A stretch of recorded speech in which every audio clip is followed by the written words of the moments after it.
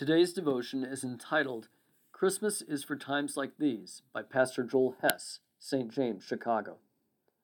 Christmas is only for times like these. Henry Wadsworth Longfellow wrote a fantastic Christmas poem that has been turned into a beautiful carol, I Heard the Bells on Christmas Day. He starts out remarking on the joyful bells that remind him of God's peace and hope, but toward the end of the poem falls into a downward spiral. He writes, "And in despair I bowed my head. There is no peace on earth, I said, for hate is strong and mocks the song of peace on earth, goodwill to men." Longfellow wrote this during the American Civil War. His wife recently died suddenly in a fire, and his son had been severely injured in battle. For a couple of verses, he sounds hopeless. Can you relate? We enjoyed a wonderful Christmas pageant with our preschool children this past Sunday.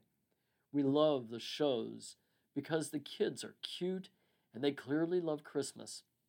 Watching them enjoy Christmas helps us to enjoy it as well, as we recall and maybe wish we could hear those bells like we once did. But as we get older, or worse, endure suffering like Longfellow, the joy of Christmas seems out of place in our lives. Christmas seems to be a holiday only for little children or those people who have it together. It looks nice on TV, but not in real life. But consider what Christmas really celebrates. God coming into a sinful, war-torn, broken world in order to save it.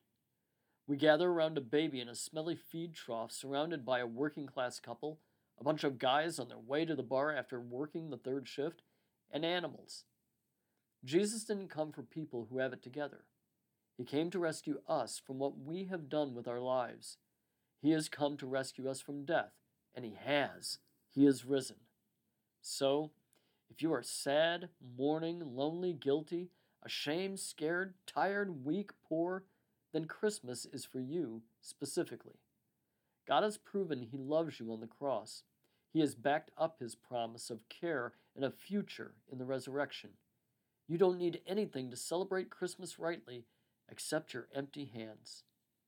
Longfellow might not have felt it, but he believed it and clung to God's promises.